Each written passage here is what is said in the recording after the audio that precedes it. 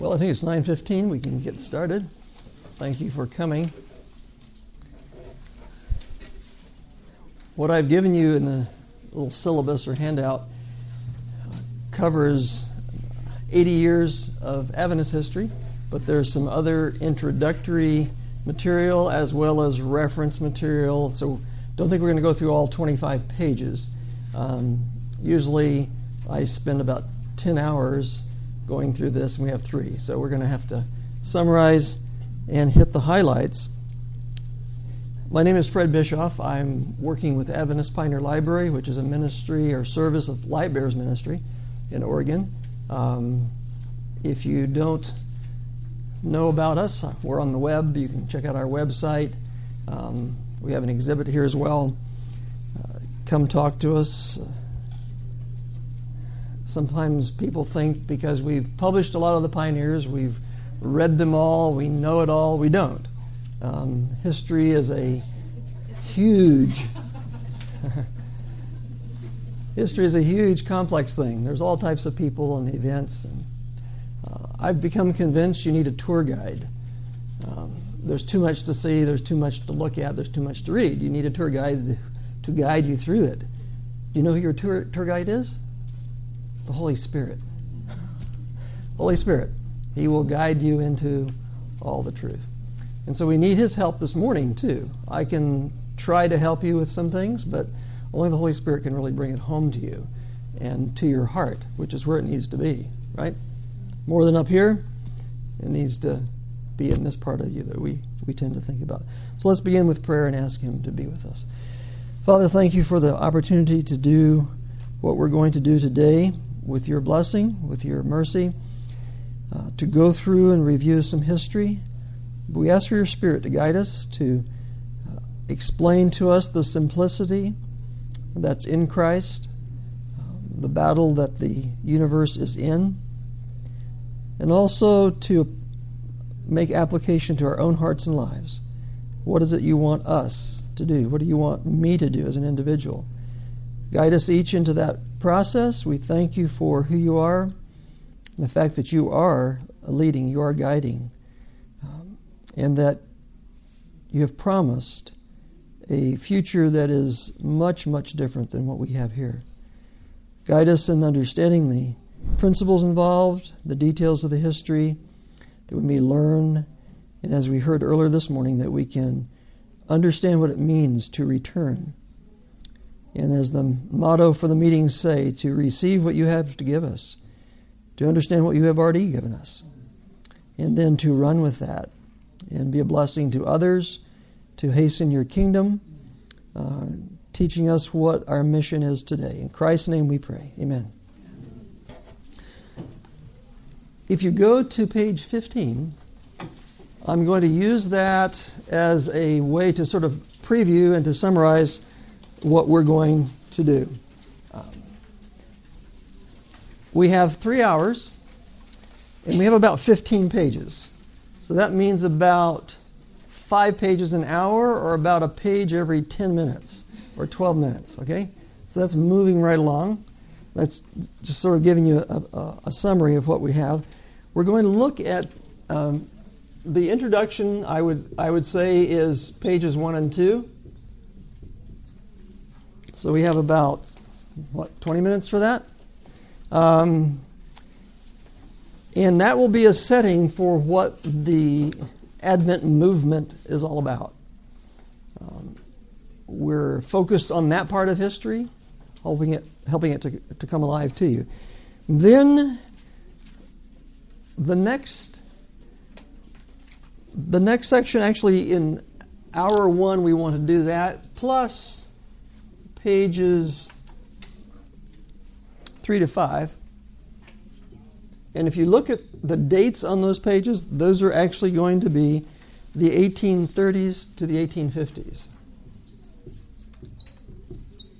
Okay? That's what we're going to be doing in that section. So this will be hopefully the first hour we can do that.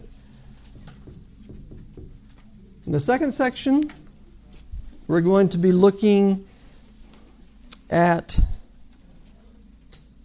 the 1860s, the 70s, the 80s, and what took place during those decades into actually, this is not a good one. Let me just switch over to another one here. 1860s to actually, if you want to look at the actual page 6 covers from the 1860s to the 80s. And then if you look at page 10, we're already down to what dates? Let's see. 1890s begins what? 1890s begins actually on page 7. So this is page 7 to page 10. We're going to do the 90s up to 1903. And that's going to be our second session together. Our third session is going to be pages 11 and 12,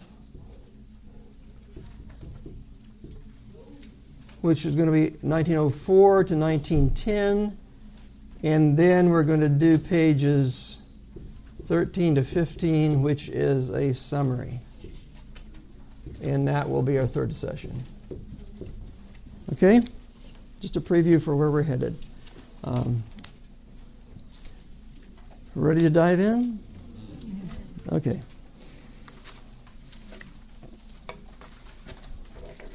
Hopefully you like a story.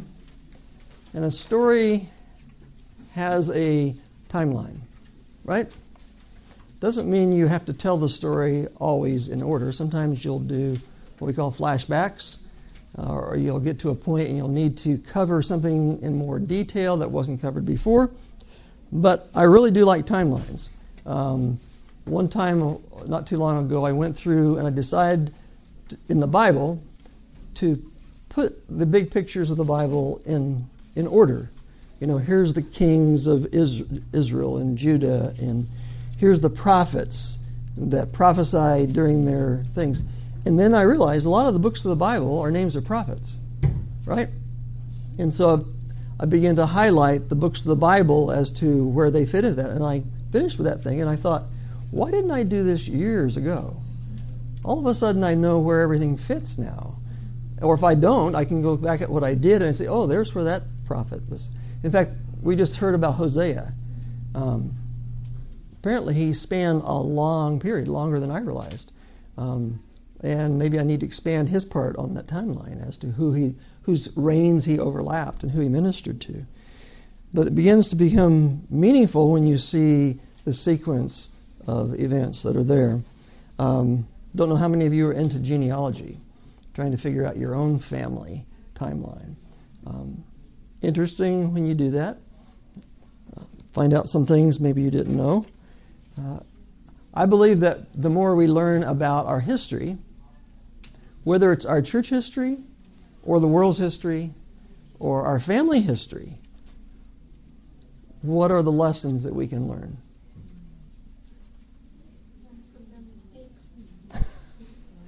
You learn more about who you are. You may find the strengths and the weaknesses of your family, right? And if anything, you should find out more about your need for God, right? What the role is there. So in diving into this, to start with, the importance of the past we cannot underestimate. Actually, the past is our identity. And the statement that I would focus on, although it's just one brief, incomplete sentence, is the one there. Third item under the importance of the past: we have nothing to fear for the future, except as we shall forget. And what is it you might forget? Not what you need to do in the future, because you may not even know that yet, but you forget the way the Lord has led, past tense, right? And His teachings in our past history. Not too many people that I know the background for that statement. Why was it written? When was it written? Everything has a story. This was 1892, December, a letter. The letter was sent from Australia to the church headquarters, and they read the entire letter at the General Conference session of 1893. And it was not a short letter. And what was she reviewing in the letter? How the early Adventist believers in the 40s and the 50s, and these, what we're going to look at in the story here, how as they came to understand what had happened in this Millerite movement and expecting Christ to come and finding out more about the Bible teachings and explaining the prophecies more, how they were led to, there was enough of them eventually, and they had assets. They owned a place with a printing press, and they were publishing things, and it was they finally were led to organize and form a publishing association, and then conferences of churches. The churches come together and form what we call a sisterhood, or however you want to describe the combination of churches, and they were called conferences. And how they were led to develop this organization and this order against a lot of confusion and opposition, actually. Some people thought organization was heavy-handed and controlling. Well, it can be. And that is a counterfeit organization, and that is the Babylon that they wanted to come out of. But they realized that in heaven, God has order. And there's organization. And of course, it's all built on the principle of what? Unselfish love. And that's the only way it can really operate, by the way. Otherwise, you have heavy-handed control or you have chaos. There's no other options if you look at society in general. And so she's reviewing that history in detail and telling what was happening and the struggle. And that's in that context, she says, we have nothing to fear for the future, except as we shall forget the way the Lord has led in His teachings in our past history. That's in the timeline. We'll come to that. But there's a couple other comments by other people who observe the importance of history. You can read those. Some of them are this one we probably know the best. Those who cannot remember the past are condemned to repeat it. That's in the previous paragraph, and a little bit more information from some gentlemen here. I'm not vouching for the philosophy or the morality of these other men, because when you learn about people in history, they usually have problems. But sometimes they'll have a brilliant idea, and they'll write it down, and it will impact history.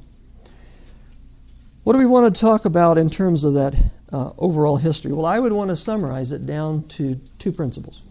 And I do that based on the paragraph in the middle of page 1. It's a paragraph from the book Education, and hopefully all of you are students, no matter how young or how old you are, right? You're students. And this is talking about the students of the Bible. And the students of the Bible need to understand the nature of the two principles that are contending for supremacy. What does contending for supremacy picture? It's a conflict. It's a controversy, we sometimes call it. It's a battle that we're in. Things are fighting. Do they fight the same way? Well, if they're very similar, they probably will. But if they're opposites, they don't even fight the same way. But they fight, right? Understand the nature of these principles and trace them through history. Maybe that's what we're going to do if we're successful. Trace them through history and prophecy.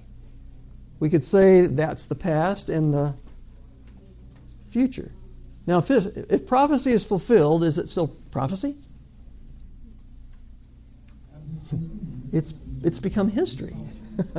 It's fulfilled prophecy, but it's no longer the future. So picture that. There's the past and the future, and we need to trace this through both the past and the future. But we're not in the past or the future. Where are we? We're in the present. But this present point is not stationary. What is the present doing? It's moving through time. There's more and more past, and there's less and less future in that sense. And that's what the next statement is all about. Don't just look at it in the past and the future. Realize that in every act of life, which is where we live, it's right now, today, why you're here in this room, why I'm here in this room, which motive is prompting me? And there's two antagonistic motives. Just two. We're not dealing with 50 principles and 50 motives. We're dealing with two principles, and they are two motives. This is the synonym for them. What are they? Well, she doesn't say what they are at that page, in that paragraph. You have to actually look back 30, 40-some pages earlier when she's dealing with the story of Job on page 154, if you want to put that in your handout.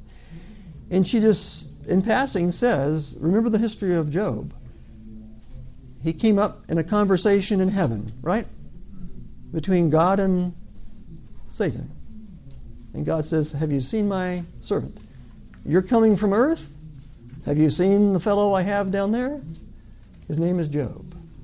And he hates evil. He's a righteous man. And the devil asked one simple question. Does Job serve you for nothing? What's the implication?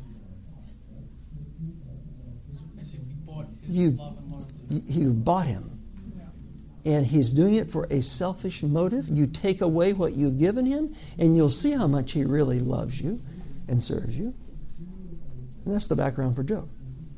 And she says, unselfishness, the principle of God's kingdom, is the principle Satan hates. Its very existence he denies. And then she says it's the work of Christ and all who identify with him to disprove Satan's claim. What was Satan's claim? That unselfishness does not exist. If it doesn't exist, who is selfish? If unselfishness does not exist, who is selfish? Everyone, including God. And that's exactly what the statement is. And she says it's the work of Christ and all who identify with him to disprove Satan's claim. So it's sort of a interesting question. How do you disprove the claim that unselfishness does not exist? Do you just get up and say it does exist? It does exist. It does exist. Is that how you prove it? No, as they say, words are cheap. How did Job prove that unselfishness did exist? A demonstration. All the gifts that God had given him were taken away. And did he still love God? Did he have a major struggle? Yes. But did he curse God and die like his wife said to do? No. He couldn't understand what was going on. He didn't know the story behind his story. But he, by faith, hung in there. And at the end, God says, Job has said what is right of me. So in our confusion and our struggle to understand what's going on, whatever mess we find ourselves in that life brings to us, that's basically what we're here to witness to one or the other of these two principles. And that's the simplicity of it. And I submit to you, when you understand that, then you understand exactly why Christ came. To disprove Satan's claim. In fact, he said to Pilate when he was on trial, do you remember? Pilate was trying to figure out who Jesus was. I think he's looking at this man. He doesn't look like a criminal. He'd seen a lot of criminals.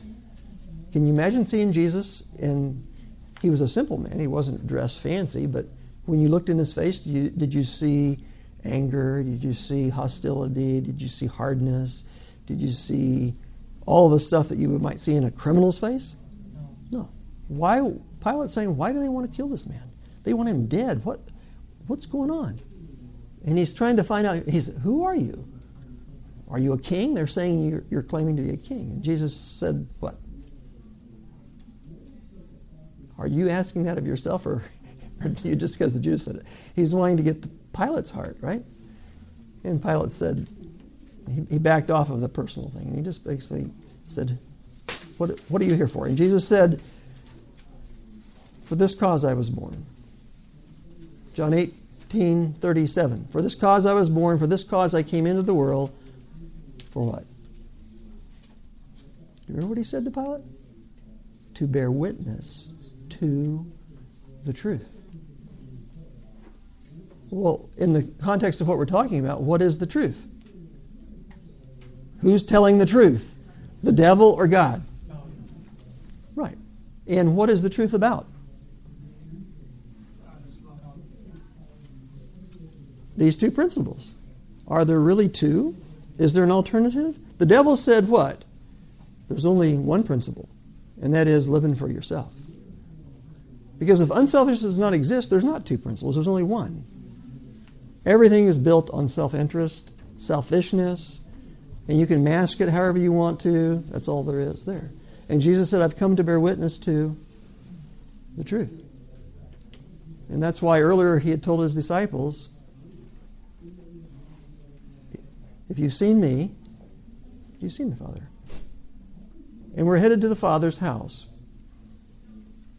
That's where I'm going, and then I'm going to come and get you. You've read it in John 14, right?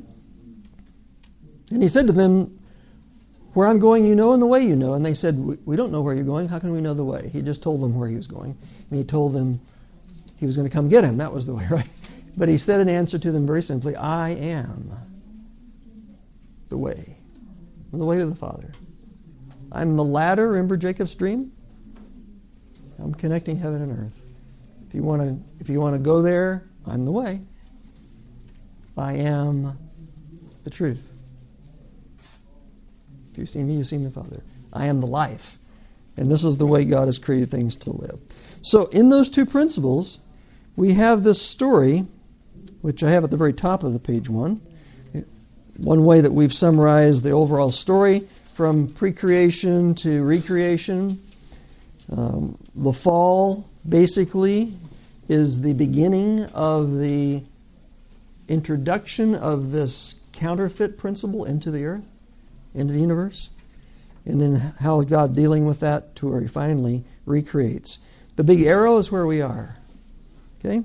So at the bottom, I've outlined it a little bit more, and I've given you several descriptions of what these two principles are called in the Bible. There's only two, but there's a lot of ways of describing them, and I've given you several.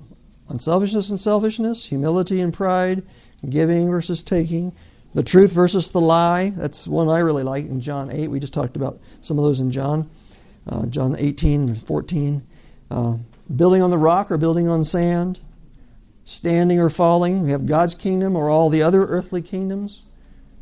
Babylon is the name of the first of Daniel's four kingdoms, and it's the name in Revelation of the final kingdom, fourth kingdom. So we have these two principles. They're fighting ever since the counterfeit principle came into existence. One is eternal. One has always existed and always will. The other one is a temporary thing. It came into existence. It had a beginning. That's what Jesus said in John 8. The devil was a murderer from the beginning. It's the only place I think Jesus refers to the beginning of the great controversy. But if it had a beginning, is it never going to end? Or will it have an end? It will have an end. So that's why I call that the temporary principle. And that's what the prophecies are all about. How God is going to bring this temporary principle to an end. Because of all of Daniel's prophecies, where do they lead? To God's everlasting kingdom, in which there's only one principle functioning. Everything else is gone, right? But there's a significant sequence of events in the prophecies, because you have the earthly kingdoms, and what principle are they based on?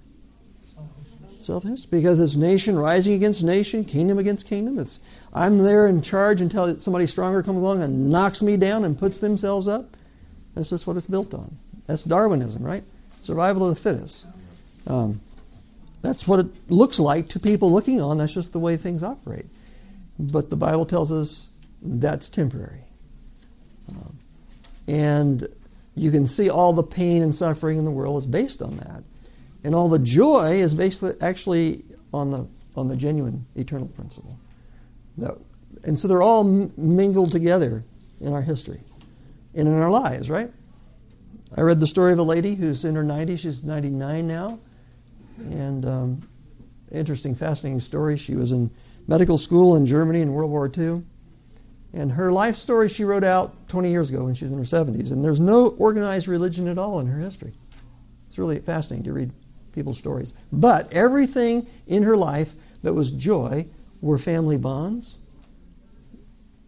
strong family bonds. And everything that was painful in her life were broken bonds. Divorce and all that pain. And I'm thinking, there's the two principles. She never found in organized religion the bonds that were stronger than family. Isn't that the Bible pictures? They came to Jesus and said, here's your mother, here's your brothers. And what did he say? Here's my family.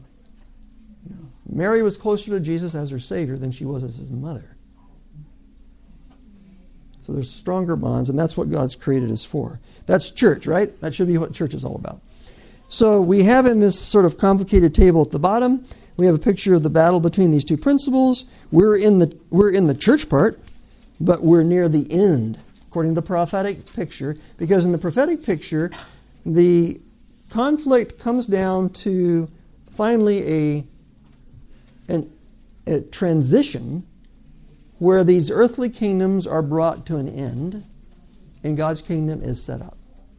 I call it a transition because I think it's a very good way of describing it. Every one of Daniel's prophecies deal with that.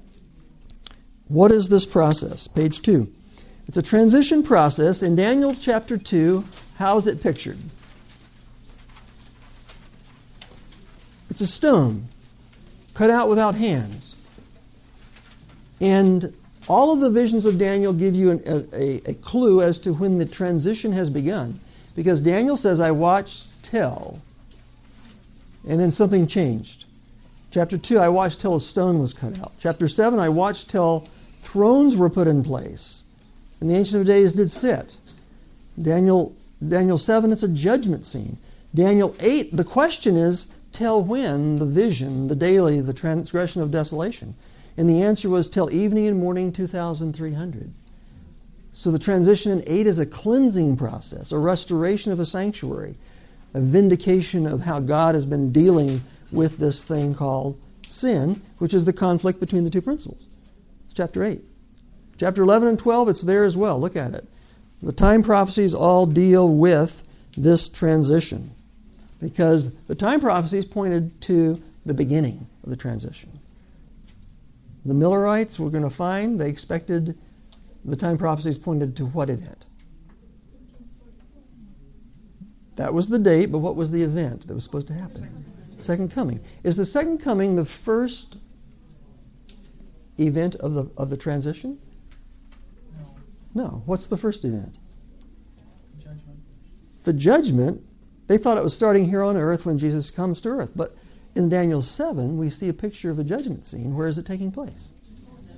It's taking place in heaven, where God is. Okay? And when we tie that together with chapter 8, it's a cleansing process, and they knew what the cleansing of the sanctuary was all about. And on page 2, I've pointed out the sanctuary. The sanctuary process, the sanctuary picture had two time dimensions. One was the daily ceremonies, the evening and morning sacrifices. And the evening and morning was not when you came and confessed. That's something that you did whenever you needed to. I don't think you were there every day offering a lamb. There wouldn't be enough lambs if everybody was offering a lamb every day. So I don't know really how often they came to do their personal things when they felt the need for that. But every day there was an evening and morning sacrifice. And every day there was blood, there was burning flesh, there was a pile of ashes there where things had been burned up. But every day there was lights on in the holy place. Every day there was incense rising. And not just every day, continually. Continually on the table of showbread there was bread. So this is God's house, right? The lights are on, the bread's on the table. Picture it in a family setting. This is what it's about. But he's dealing with what? Sin. It's a mess. There's blood. And it's just, if that's all there was the daily, does the sanctuary predict that there's going to be an end to the conflict? In the daily it does? No. It may show that sin leads to death, but it's just continual death, day after day after day. Is sin going to be gone and no more death? The daily doesn't show that. What is it in the sanctuary that shows that? The yearly. The yearly were events that predicted that God was going to step into this mess that was ongoing. He was going to step into it one time and do something. Another day, another festival, another feast day showed he's going to do this, and he's going to do this. And those spring festivals were his first coming. The fall festivals basically are the transition at the end. We think of the second coming, but it's more than the second coming. It's the pre-Advent judgment. It's the post-Advent judgment. It's the millennium, right? So this whole process of the yearly events predicted that, it's not going to last forever. God's going to remove this temporary principle of selfishness, and he's going to bring it to an end, and there's going to be his eternal kingdom based on how many principles? One, the eternal principle. The other one's going to be gone. And everybody who wants that temporary principle, will they be there? They won't be there anymore. But there's going to be a process to call everyone in a global way out of that temporary principle into God's eternal principle. And so that transition process involves, before Jesus' coming, a preparation, a ripening of a harvest. Revelation 14 pictures. And he has some people involved with him in that. And that's the Advent movement's history. That's our mission. That's our task. To understand that and to be involved with him in that. So that's what pages 1 and 2 are attempting to explain. Did they understand exactly the simplicity of that to start with? Apparently not, because they thought that Christ was going to come in 1844. They didn't understand the sanctuary message, which explains in a brief way what we just did. That is going through the daily versus the yearly. But God did raise up a people, and I call it God's partners in the beginning of the process. That's what the Advent movement is all about. And if you think of Christ's disciples, this was way back at the spring festivals when Passover was just completed and Pentecost had not yet happened. Christ's own disciples, how in touch were they with these two principles? Which principle had motivated them to a large degree? What was their favorite topic of discussion? Who invented that principle? Do you see how if God's own people are contaminated still with the temporary principle, it blocks them from understanding what God's doing, and they are headed for a disappointment and the need for cleansing? And we know out of that shaking that they went through, one of them committed suicide, and the rest of them were in hiding. You know the story. And Jesus has to come to them, and what does he do? He gives them a Bible study. And he shows them in all the Bible the things concerning who? Himself. It's all about Jesus. Because he's the way, the truth, and the life, if we understand it properly. And he basically said to these survivors, do you see now what principle this is all based on? It's about humbling yourself, not exalting yourself. It's about giving, not taking.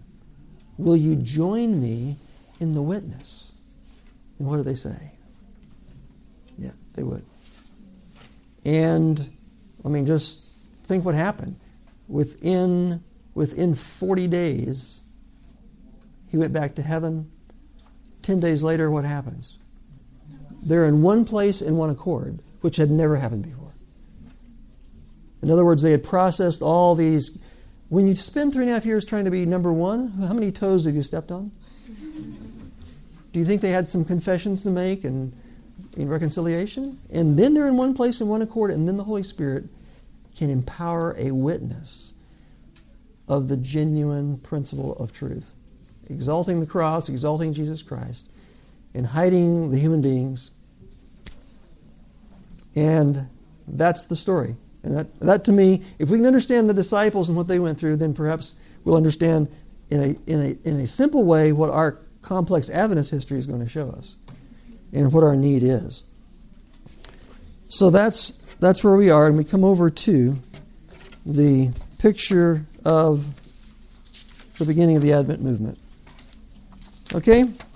Page 3. We're going to be looking, I've given you pictures here as we move through the timeline of 27 individuals. I'm going to name a few more. It's just not the ones that we've highlighted and what we've done in the past. Perhaps we need to highlight some more people. But we focused particularly on the first generation ones, even though some of the 27 were born after the passing of the time, after 1844. And as we'll see, not all of these 27, even though they were all involved with the movement and God used them in some way, not all of them stayed with it. And that's something else you have to come to grips with. Can God use a person and then something happens and he can't use them anymore? No. Does that say anything about their eternal destiny? Not necessarily. They could still be saved for eternity, but he can't use them anymore because of their limitations or whatever else. So let's leave that with God. Sometimes we want to know, are they going to be saved or not? Well, sometimes we don't know. We leave it with God. Sometimes we do know because we've been told. But this is the picture that we have. We're going to look at 6 messages. And I'd like to actually, can I erase this? This is our summary. I'd like to sort of summarize as we go through. It's actually on page, I've got a summary here on page 15, but I'm going to build it as we go because I want to weave together 3 threads, and to do that, we've talked about the 2 principles, so let's put that up here. And it's all in the context of that. But we're going to look at some messages. We're going to look at something called landmarks.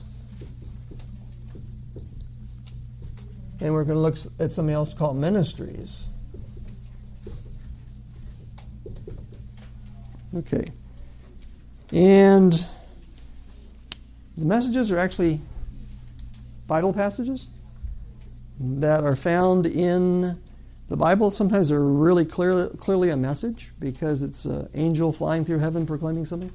Sometimes it's a Bible passage that we didn't always think of as a message in that sense, but yet they are. Landmarks are, this is a surveying term. Anybody ever do surveying? Something that, when you mark the land, what are you marking the land for? Boundaries. This is your territory, right? And those are things that look at Proverbs. It says, remove not the ancient landmarks which your fathers have set. Well, you don't move your property line unless you want to get in trouble with your neighbors, right? So that's something you don't move. Once it's put in place, it's the idea of something that's stable. There's other terms that speak about these. If you're a builder, when you build a building, you don't want it to move either, do you? So you're talking about foundations and pillars and blocks and all these construction terms. And there's one other term that's used to describe these principles, these concepts. They're called waymarks. And you know what those are. If you're going down the road, you're looking for signs all the time, right? Marking the way. Do I want to go this way or that way? And if you move the sign, what's going to happen? Somebody, you might get lost. Somebody after you really will get lost if they're depending on the sign pointing the right way and it's pointing the wrong way. So these are all metaphors for the same idea, something that you don't want to change. Establish it and leave it. Ministries is just simply what are you doing to carry these, to run with these. The last of our 3-word motto is run, right? How do you run with these? And these are basically the ways you run with them. So, starting with 1831, William Miller. By the way, on these 27 pioneers, we have 27 videos online summarizing their lives. So go there if you want some more details. If you want, with those videos, I produced a 2-page handout for each of the pioneers summarizing their life. If you want more details, we actually have periodicals that we published back in the 90s mostly. Each issue was on a pioneer, and these are on PDF online for downloading. You can buy packets of these old back issues through Lightbearers if you're interested in that too. So, but I'm just giving you a tiny tidbit as to who these people are. William Miller, beautiful statement here when he was a deist. He believed that there was a God, but it was sort of a God that was not connected like the God of Job. You know, this is my servant, have you seen him? And Satan says, you put a hedge about him. You know, you blessed him. And is God really involved with us that much? The deists don't believe that. It's sort of like he wound up the watch and he walked away and it's just running on its own. But he finally came through an experience to look at the Bible in a deeper way. And here's what he said.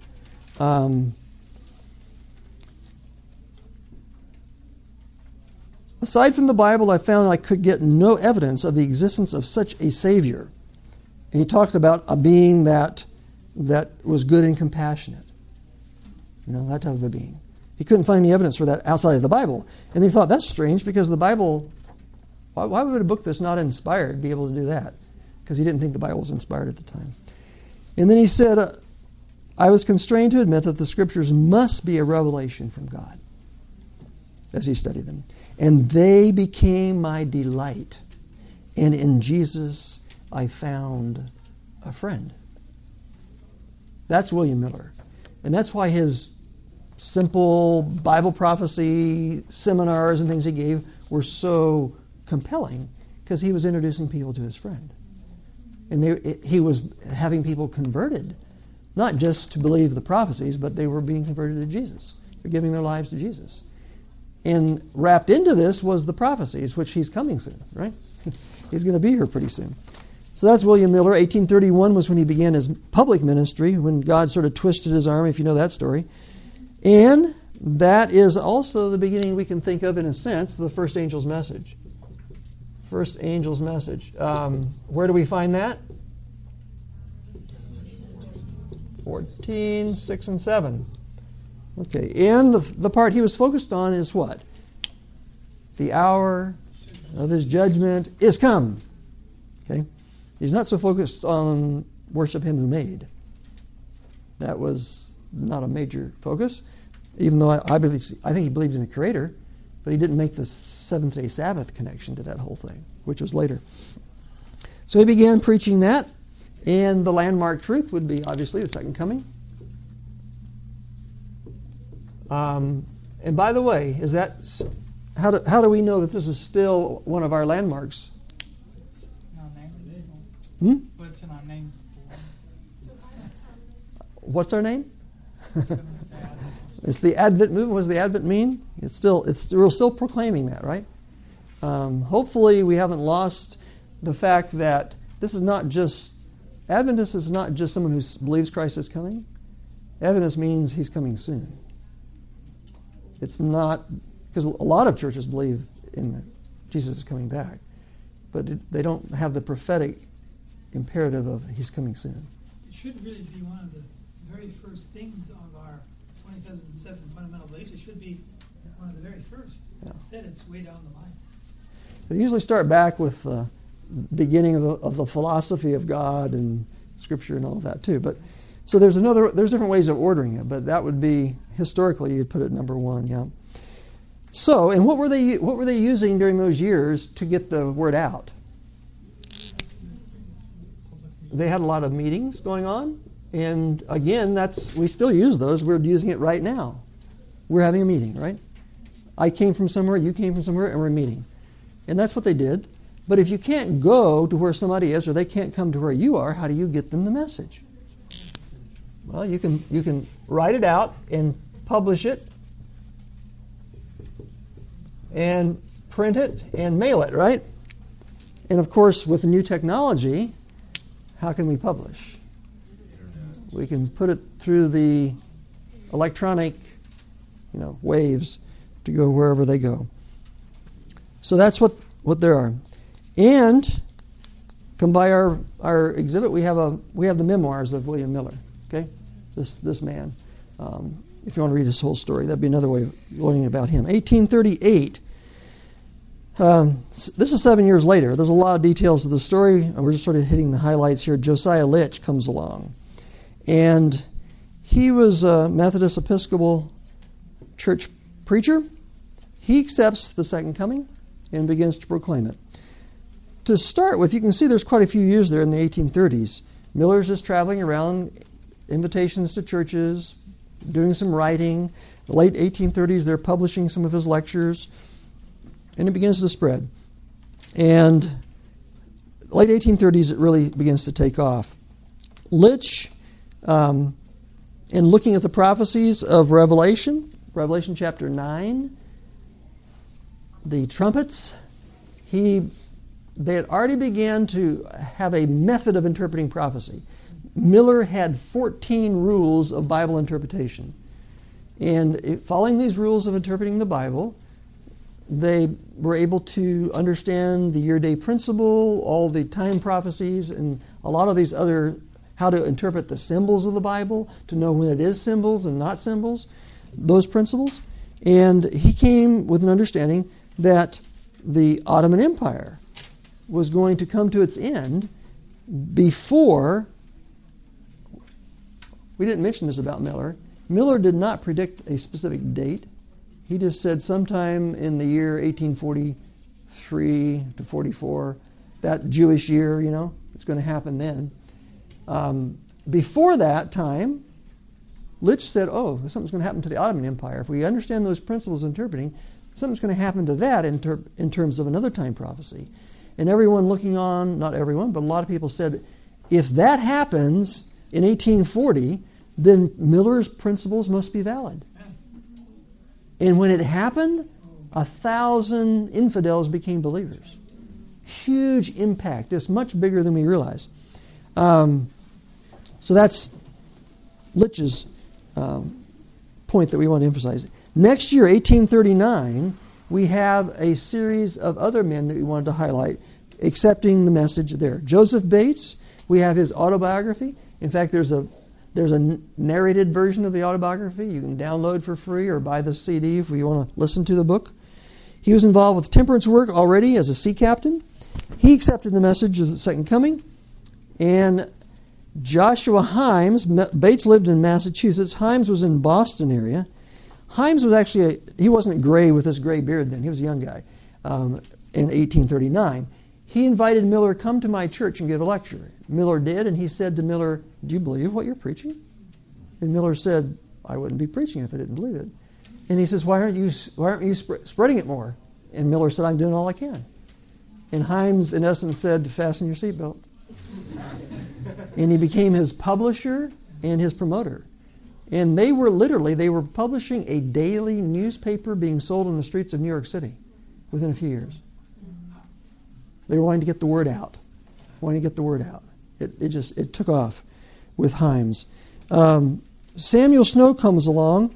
He was one of the infidels that became a believer looking at the prophecies and understanding how that worked. Page 4. 1840, the Harmon family in Maine accepts the Millerite message. And, of course, the Harmon family we highlight because of the one daughter named Ellen. She's 13 years old at the time that her family accepts the message. So a lot of these, if we're looking at the pioneers, they got involved with the movement. They were early teens or late teens and early 20s when they began to run with this thing. Next year, a fellow by the name of James White, who, if you look at it, he's how old? 41? He's 21. In 1841, he's 21. Because I have the days of their life beside their picture. So he's 21 years old. He accepts the message. He was a teacher. We've got his autobiography published, Life Incidents, if you're interested in that. He gets a burden to go out and preach. As he'd been a school teacher. He begins to preach, and 1,000 people are converted under his preaching. He's not just preaching prophecy. It's a revival that's taking place. With his preaching, people are giving their lives to Jesus. And so that's there. Charles Fitch, Presbyterian Church. So you can see these are from different churches, right? Harmons were Methodists. James White was the Christian church. This is a Presbyterian. He begins to preach. So more and more, this is being proclaimed by people of influence. 1842, the very next year, a former Methodist preacher, George Storrs, accepts it. He's going to be noted because already he's studying into the Bible teaching, which is going to come out in a little bit later, in a significant way, that when you die, you're dead, right? What's the state of man in death? Wages of sin is death. What is that? Do you have consciousness in that? Is there a natural immortality in the way God created us, or are we dependent upon Him for life? He wrote some excellent material on that, and it was already beginning to percolate through the Advent movement. Not everyone's accepting it, obviously. We highlight the same year William Farnsworth. Well, he was a farmer, and this just shows you an example of someone who they don't become a administrator. But they are running with the message. He built the first building where there were Advent believers that were keeping the seventh-day Sabbath. That whole thing happened around his community. They weren't calling themselves Seventh-day Adventists because that didn't exist, but they were beginning to understand that, and we'll find out later who that came in with. He actually ended up having 22 children, not the same wife.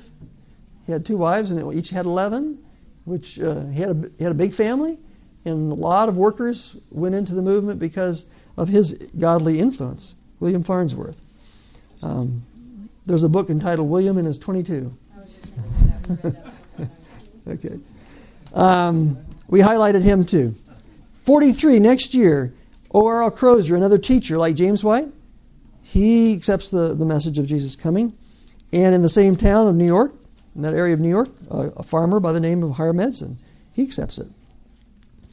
And also a 14-year-old young fellow by the name of J.N. Andrews. That year of 1843. That's the year, the beginning of that year was when Jesus was supposed to come, right? Sometime during 43 to 44, like the spring of 43 to the spring of 44. Well, the spring of 44 comes, and Christ doesn't arrive. And that's actually called the first disappointment, the spring of 44. And I've given you references for that under 1844. And they're trying to figure out what's happening, what's going on, where are things headed. And in the summertime, because Christ had not come by that spring, a lot of the churches began to close their doors to the message and actually expel from their membership anybody who's believing in this message of Christ coming. And that's when they were led to begin to proclaim the second angel's message. Summer of 44. And what is the second angel? Where is it found? Revelation 14, verse 8. What does it say? Babylon is fallen. In rejecting the message of Christ coming, they felt the Christian churches had experienced a significant spiritual fall. Okay, that was their immediate understanding as to why to proclaim it at that point.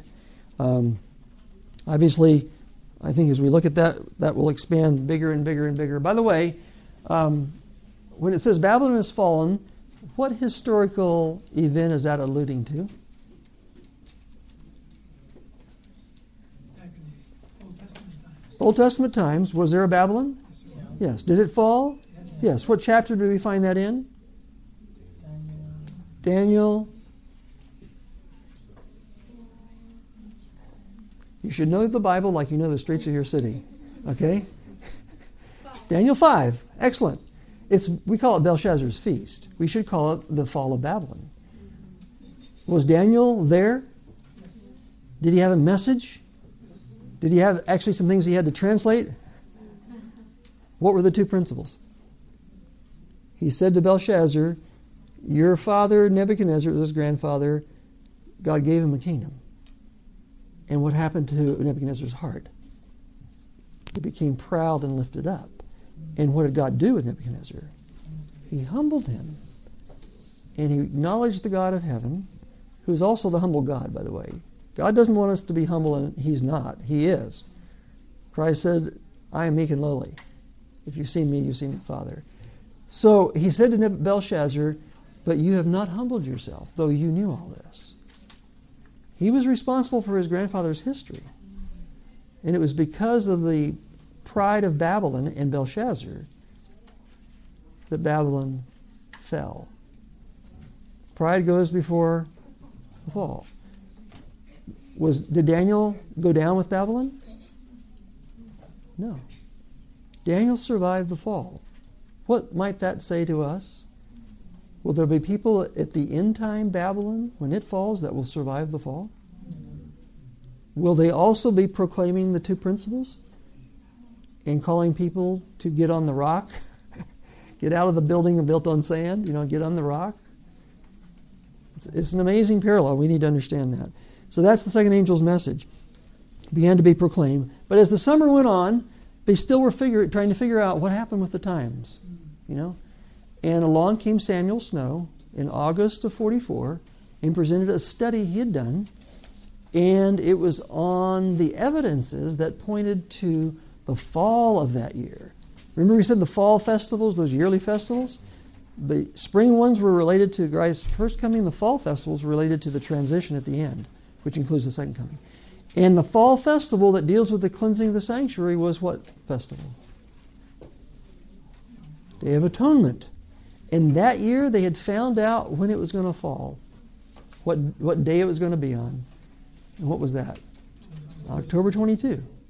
And that became, that's the 7th Jewish month, by the way. 7th Jewish month is when the Day of Atonement is. That became the 7th month movement, or as it's also called, the Midnight Cry. And if you want to read some amazing descriptions of this movement, what Bible passage is it based on, by the way? Matthew.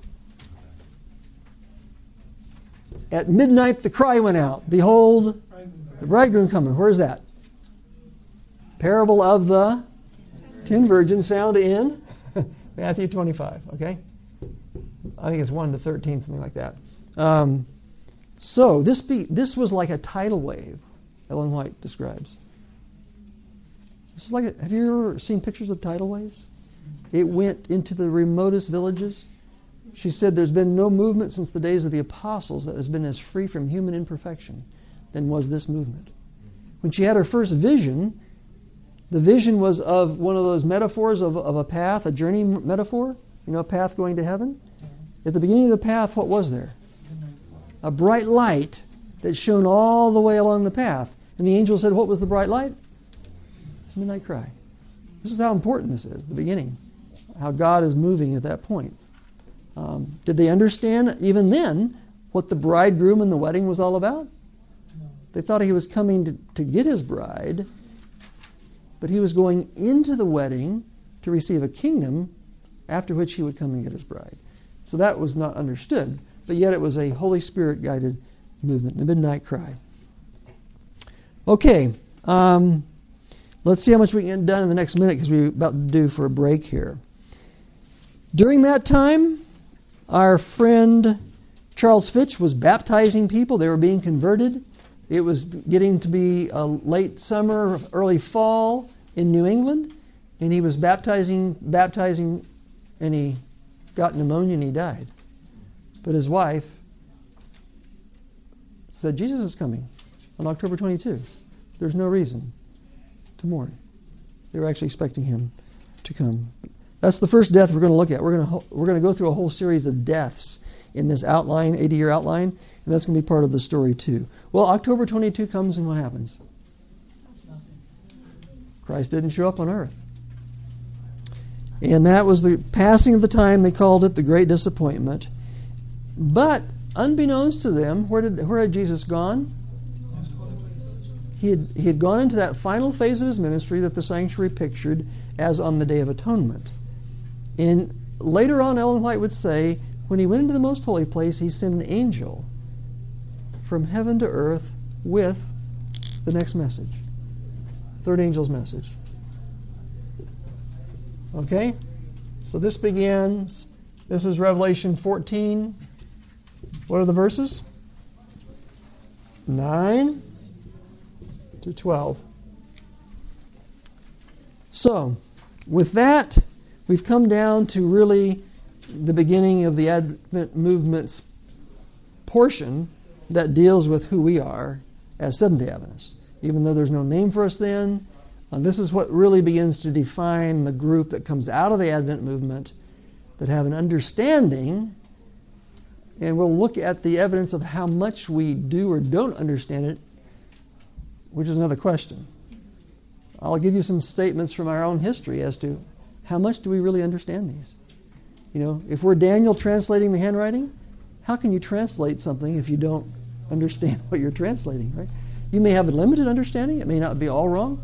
But again, there's some elements of it that we need to understand even better than we do. But again, as I like to say, this midnight cry was about the bridegroom, right?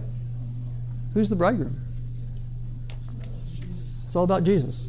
We got to track with Jesus. Where is he? What is he doing?